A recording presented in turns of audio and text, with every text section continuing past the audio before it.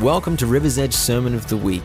Thanks for joining us today. We're really believing that you'll benefit from the message that you're about to hear. A big thank you to those of you who share our podcast on social media, and thanks for rating and reviewing us on iTunes. For more information about us, please visit riversedgechurch.com.au. This morning, we are continuing our series of Fire It Up, Week 3.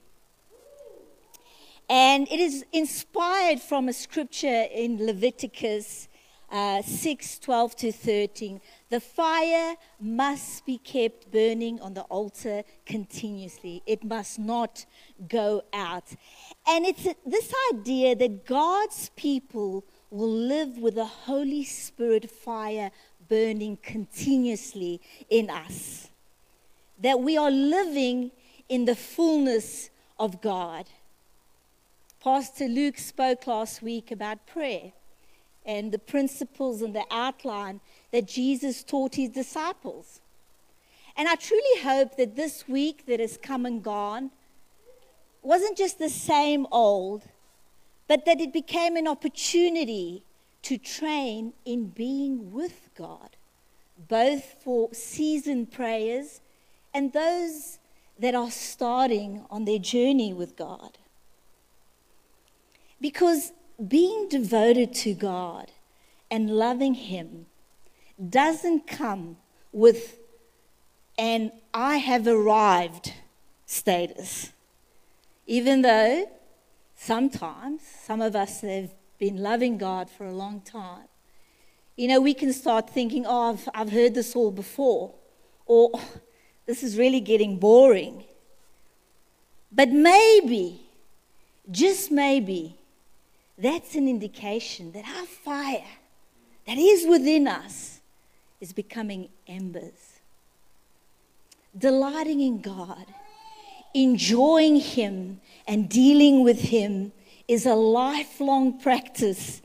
And it is both beautiful and frustrating as we navigate this world and our circumstances and our emotions, living as His people that face discouragement, that face struggles. But honestly, a heart truly devoted to Jesus is enviable. I don't envy you if you have a Porsche, because whether you have one or I have one, that's not going to make a difference when the rubber hits the road, pun intended. In this day and age, our standing with God, knowing that we are right with Him, nothing hindering our relationship with Him, because we've surrendered to Him,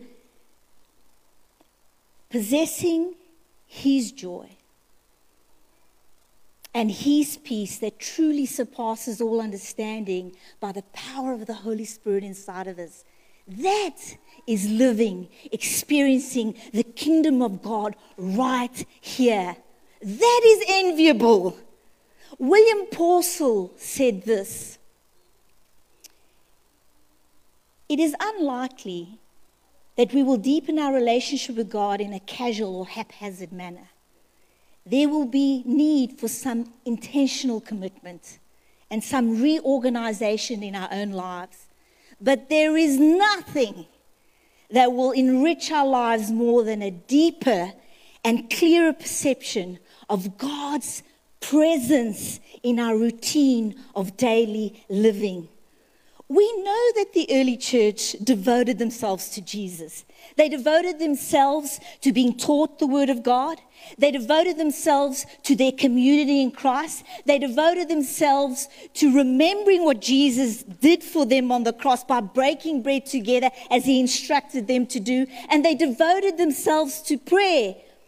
And if we look at church history, we see that God's people in this kind of devotion, living this way, unlocks God's will that is in heaven, and it brings its manifestation on earth.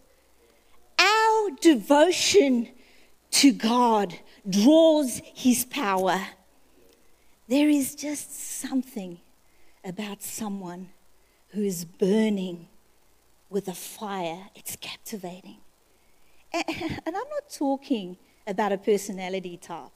I mean, some of us are naturally effervescent, but I'm talking about someone whose passion for Christ and his cause is obvious. It is obvious that you're so beautifully lit up on the inside that wherever you are, hope lives. Luke tells us that when the day of Pentecost came, they're all together in one place. Suddenly a sound like a blowing of violent wind came from heaven and filled the whole house where they were sitting. They saw what seemed to be tongues of fire that came to rest on each of them. And then they began speaking in other languages as they were filled with the Holy Spirit and as the Spirit enabled them. What would it look like if every follower of Jesus lived with the fire of the Holy Spirit continuously burning in them?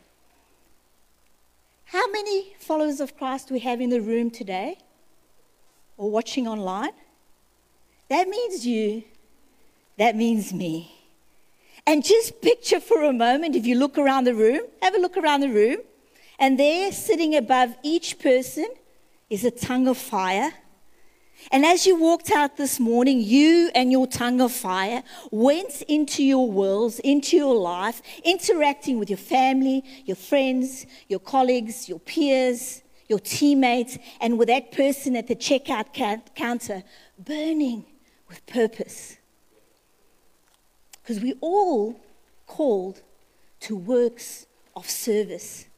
Paul tells us in Ephesians that the job of the apostles, the prophets, the evangelists, the pastors, and the teachers is to equip his people for works of service so that the body of Christ may be built up until we reach unity in the faith and in the knowledge of the Son of God and become mature, attaining the whole measure of the fullness of Christ. We don't work for God's affection. We work from it. The Bible is very clear in Ephesians 2, verses 8 to 10, that it is by grace that you have been saved through faith. You cannot earn your way in a relationship with God. It's not works-based because it's not of ourselves. It's a gift of God. Lest we boast about it if it was works-based. But it goes on in verse 10 that we are God's handiwork, created in Christ Jesus to do good works that he has prepared for us in advance. So we made right with God solely by his incredible grace through Jesus, who died for our sins, and then having faith in him. And those who earnestly seek him will find him, both at the start and during the journey with Jesus.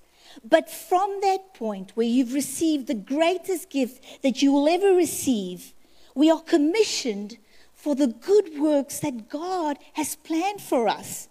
We are essentially mobilized to become God's kingdom activators in this world. I think that's wonderful. We don't function to keep God's affection. We already have it. But from our relationship with God, as we commune with him, we become like him. And we're going to see that this morning. You know, friends, we were never meant to be sitting ducks with our going to heaven card in our hands, going through life, living it up or down, minding our business, and then calling on God whenever we need him. We are the light of the world. Jesus said, you are the light of the world. That a town built on a hill cannot be hidden. Neither do people light a lamp and then put it under a bowl. Instead, they put it on its stand, and it gives light to everyone in the house. In the same way, let your light shine before others, that they may see your good deeds and glorify your Father in heaven. Amen? You know, I'm not here this morning just because. I didn't just all of a sudden decide to follow Jesus and wham, here I am. Throughout my life, there has been people that have had an all-consuming fire burning inside of them in the places that I have been in. And that included teachers, high school friends, person at work, various God's ministers of his word, and God's people. And here I am today. And borrowing from Joyce Meyer's words, I'm not entirely who I want to be. But I thank God by his grace that I'm not who I used to be. Empty, purposeless. There is a passion and a fire burning inside of me that refuses to be quenched, because I want everyone to know the Jesus that I know, because where he is life. But I am who I am because of God's grace. It is his presence that sustains me. That is why knowing him is so important. It reminds me of a clip that I saw a few weeks ago, and I'm sure most of you have seen it. Presence is so important. What a beautiful, sweet girl. And it greatly moved me when I saw this, because she was so happy and relieved that her people were present. In my imagination, God could be that sweet girl, just eager to have you in his presence, because he pursues us and waits for us, like Gary mentioned this morning. It doesn't matter what we've done. It doesn't matter if we got it wrong a second ago, but the minute we choose to dwell with him, everything changes. And when we do come to him daily, God is like, yay, my daughter is here to commune with me. Yay, my son is here. Prayer isn't dutiful. It's not like something we have to do. It's relational. Imagine if I stopped speaking to Alfred. How do you think that would go? It wouldn't. Like, we wouldn't be married for almost 2 decades. But let me tell you, in the 2 decades that I have communed with this man, I know him. And we can be across the room, and I can look at him, and I know exactly what he's thinking. Ask him. Why? Because for 2 decades, I'm in this relationship with him. And trust me, a lot of it is dealing with. But that's what it's like with God. And that's why praying and reading his word often goes together. Because as we start being with God, interacting with him and his thoughts, we start hearing him more clearly, because who he is living on the inside of us. And as we consume his word, we become more in tune with him, his will and his ways. And what we consume, we communicate one way or another. So it's important what we're giving our attention to, because we're becoming that. Because what we spend time with, we become. What we are pondering on and making habits of, we're becoming. So what is occupying most of our attention daily? Is it TikTok? Or are we so obsessed with attaining that certain thing that consumes us, that we must have? Perhaps what we should do, as Paul said, is just assess where we're at the beginning of 2023. And maybe reorganize ourselves and our lives, and make an intentional commitment to commune with our Father.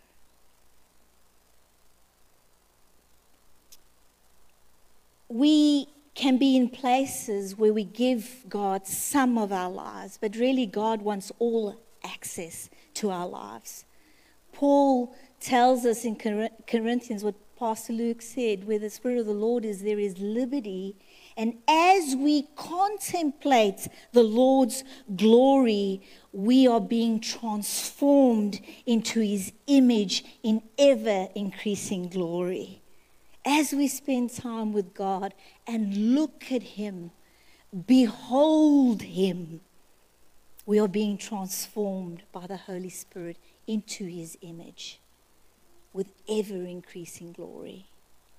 We adopt His will and we adopt His way. This act of relationship with God, bringing Him glory and working from God's love to attain unity in Him and with one another, leads us to live in the fullness of God. And that is what Jesus desires for His church. Pastor Luke mentioned the scenario where Peter and John healed a lame man that had asked for money.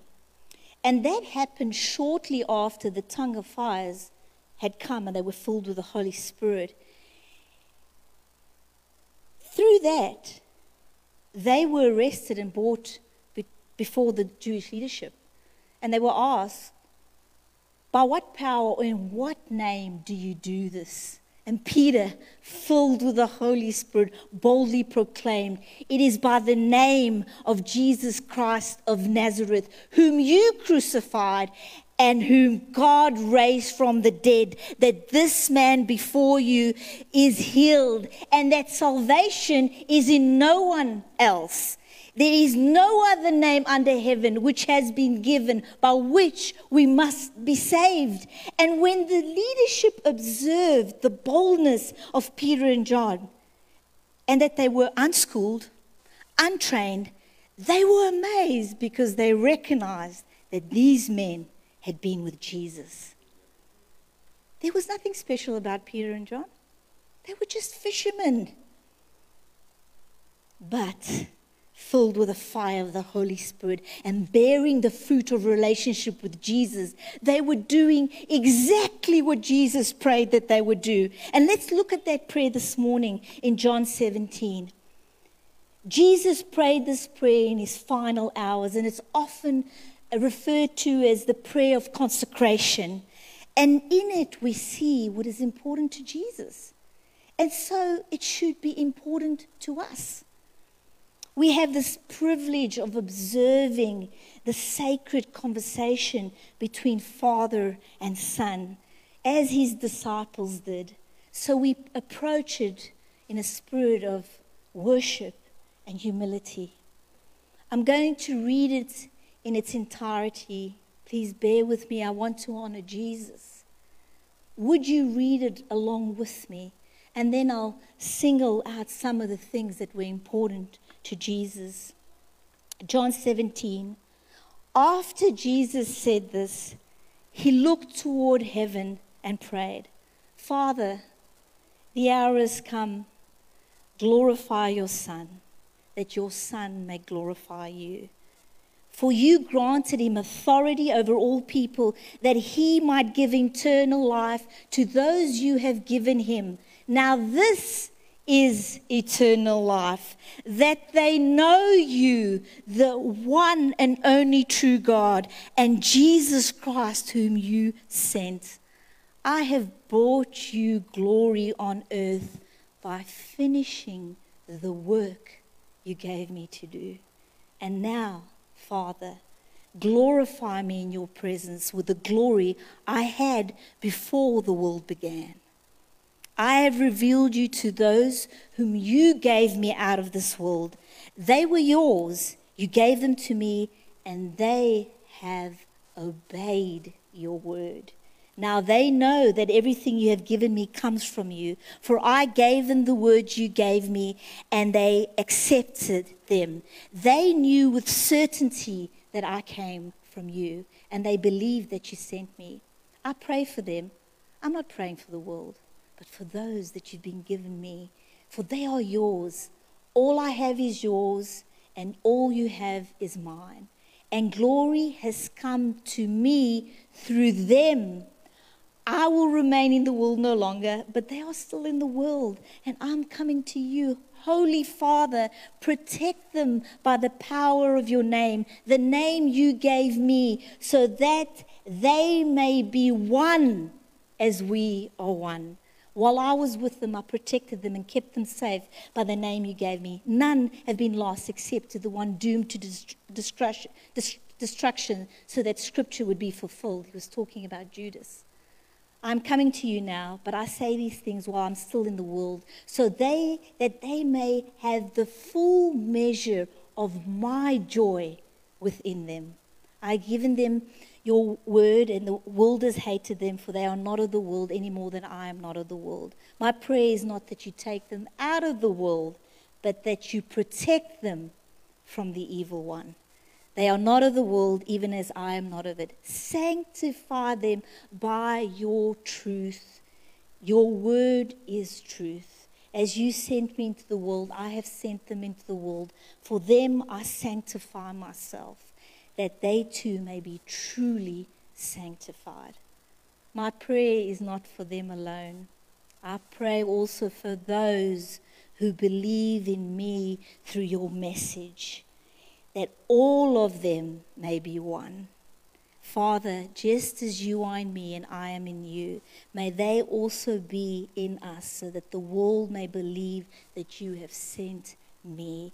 I have given them the glory that you gave me, and they may be one as we are one.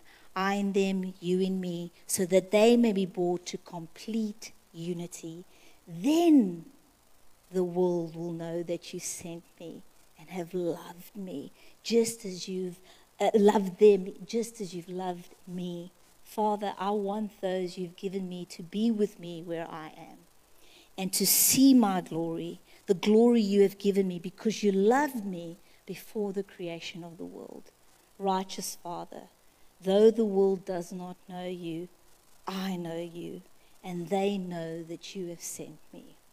I have made you known to them, and will continue to make you known, in order that the love you have for me may be in them, and I myself may be in them. Amen. Our Jesus prayed this prayer, and we get to see the love and honor shared between Jesus and God, Son and Father, their continuous commune, because Jesus just picked up where he left off. He prayed for himself.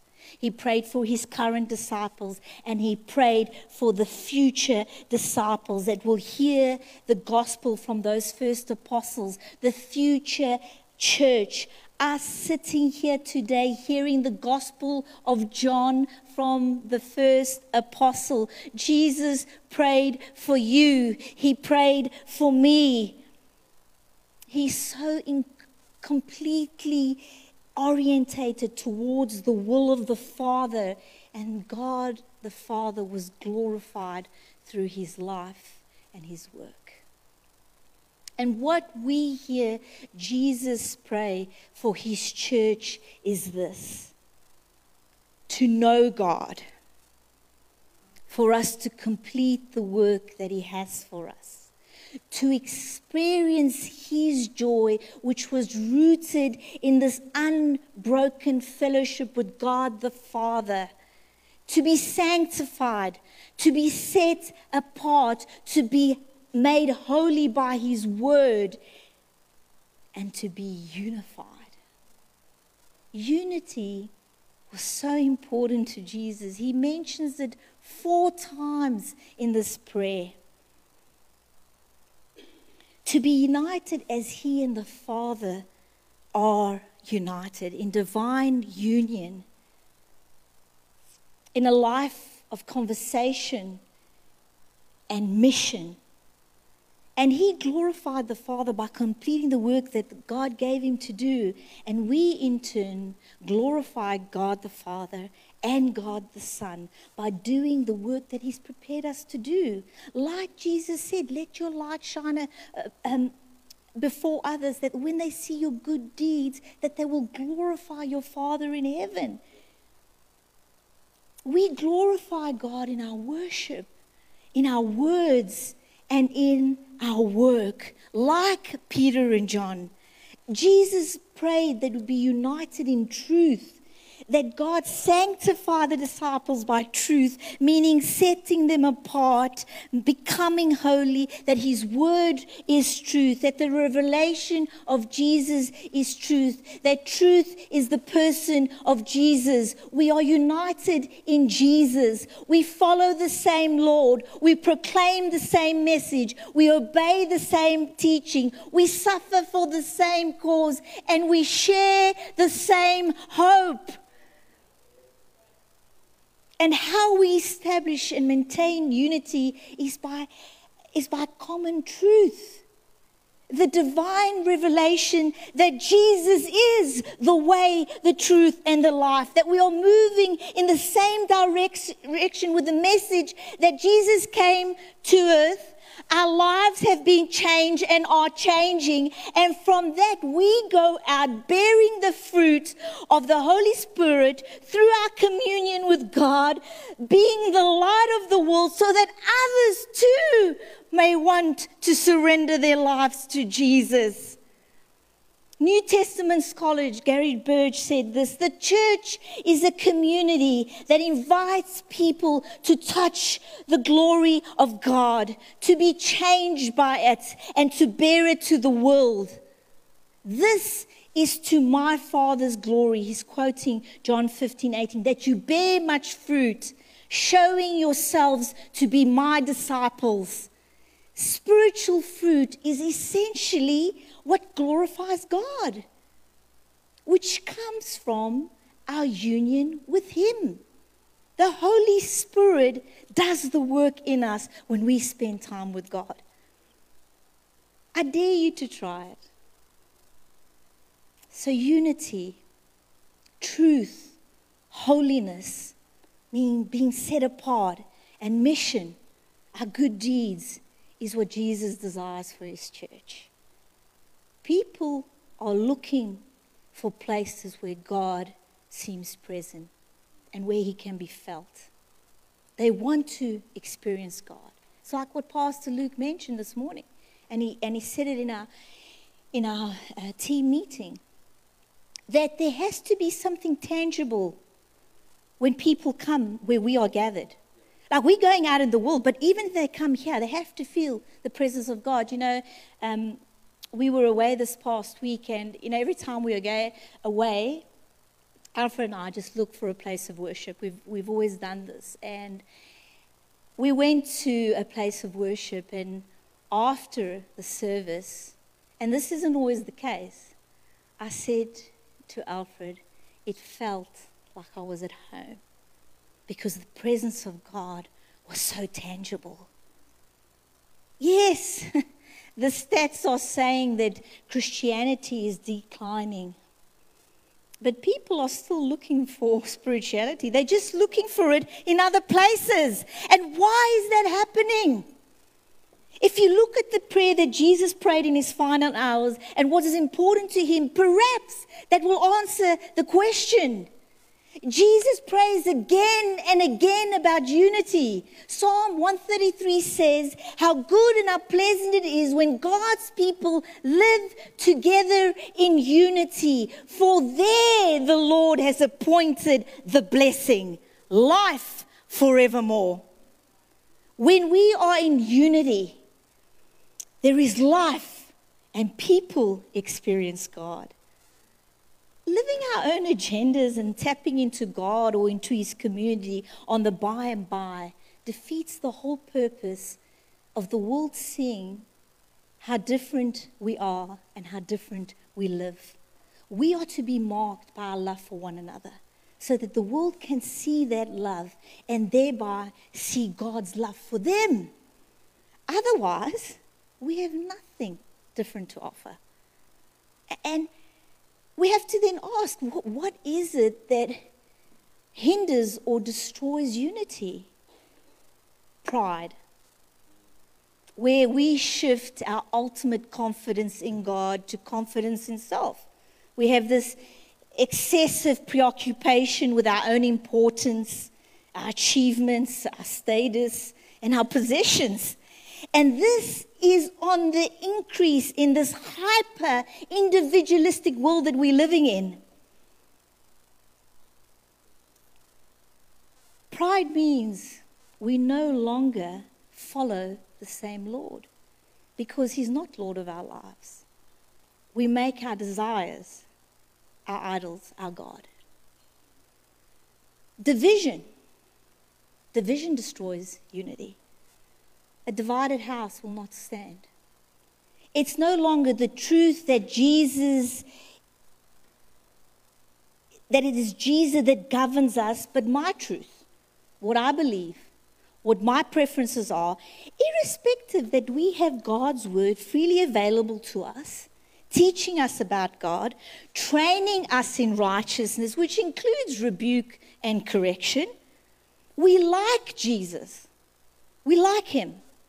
But obeying him, that's a little bit hardcore.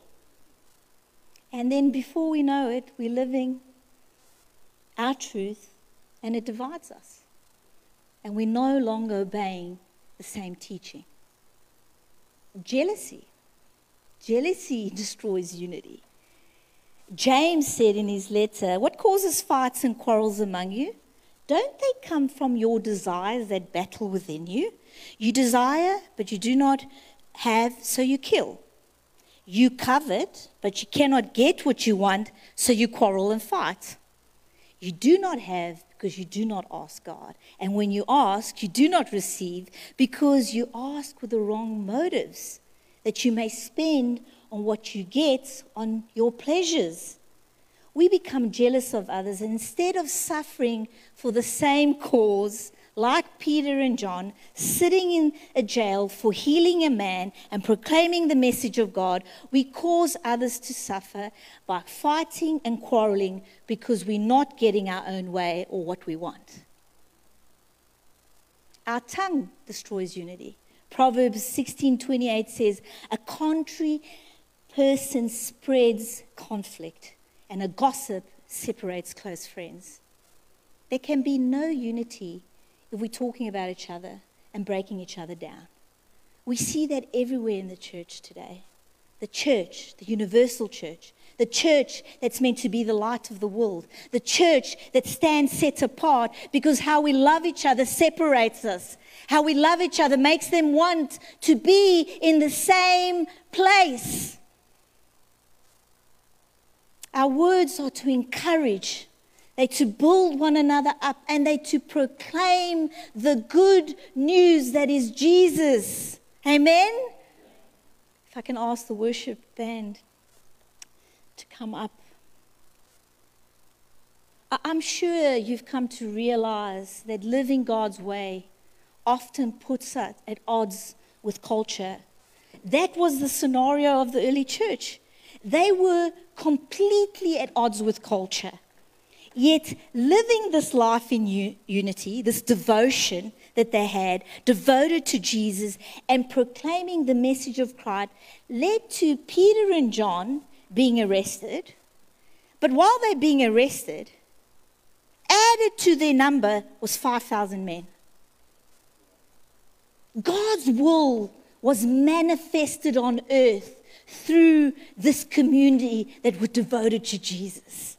People saw something in them that they like. There's life here. There's hope here. We're living in this world that everyone does what they want to do, pretty much like today. But they're going, what is it about these people? I want in on that. What is it about that guy at work? There's some joy in him, but yet his boss just put him over burning coals, but he comes in out there and there's a peace within him. Because his peace and his joy isn't governed by his circumstances. It is in the name of Jesus that he spent time with Jesus in the morning. And Jesus said, "You are my beloved.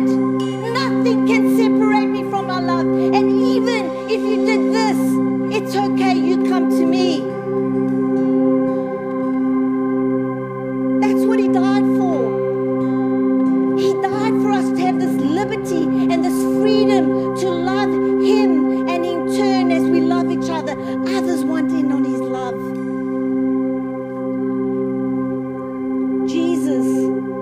one true God, in the flesh, radically changed the world forever through his actions, his words, and victory over sin and death in this very world.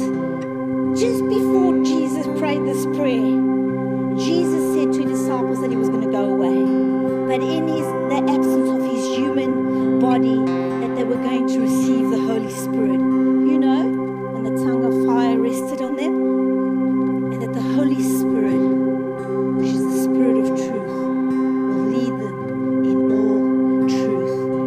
And then he says this to them: I have told you these things that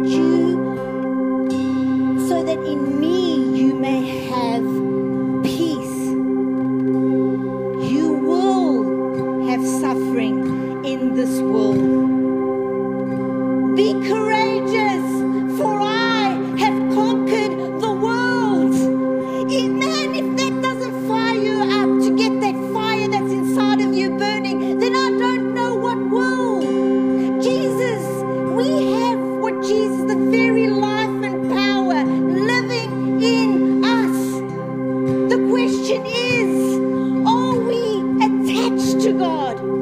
Are we abiding in him, in unity with him? Because if we are, we'll be in unity with each other, lighting up whichever room that we are in.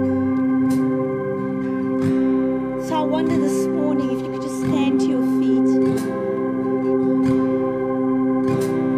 If we, at the get-go of 2023, we consecrate ourselves anew to our God, the one and only true God that tells us he loves you, he loves me. And we're going to do something a little different this morning, and if you are comfortable, could you group together in however many people, and we're going to pray for each other this morning. And we're going to pray that this year we're going to know God more. That the work that he has planned for us to do, and God prompts us, the work that he has planned us as this body amongst his greater church, that we are going to do it because we're going to bring him glory in doing that. That we're going to pray that we truly walk this year in his peace and his joy. And we're going to pray that we are made holy by his word. That we're going to be people going in one direction. Same God, obeying the same teaching. That's when the world is going to notice that in this world that we live in, there's a Jesus who loves them. And you know, if you're led by the Spirit to just speak a word into someone's life, to encourage them, prophesy, speak those words. So let's just get together and start praying for one another. Thank you for listening to River's Edge Sermon of the Week. For more information about us, please visit riversedgechurch.com.au.